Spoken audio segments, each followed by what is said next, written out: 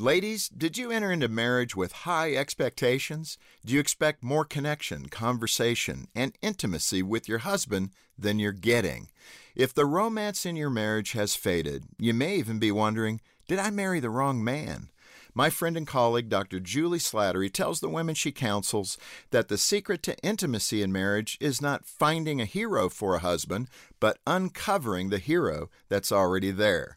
To call forth the hero in your husband, tap into what Dr. Slattery calls your relational power. It works like this. The degree to which your spouse needs something that you alone can provide is the degree to which you have power in the relationship. Emotional and physical needs are just two areas in marriage where husbands and wives rely on each other.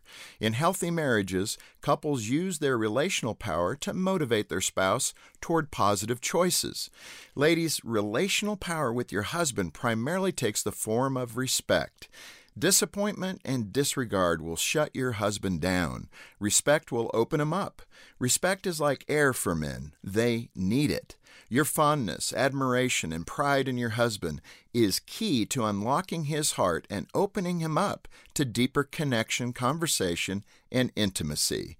There's a hero in your husband, and you have the relational power to uncover that hero.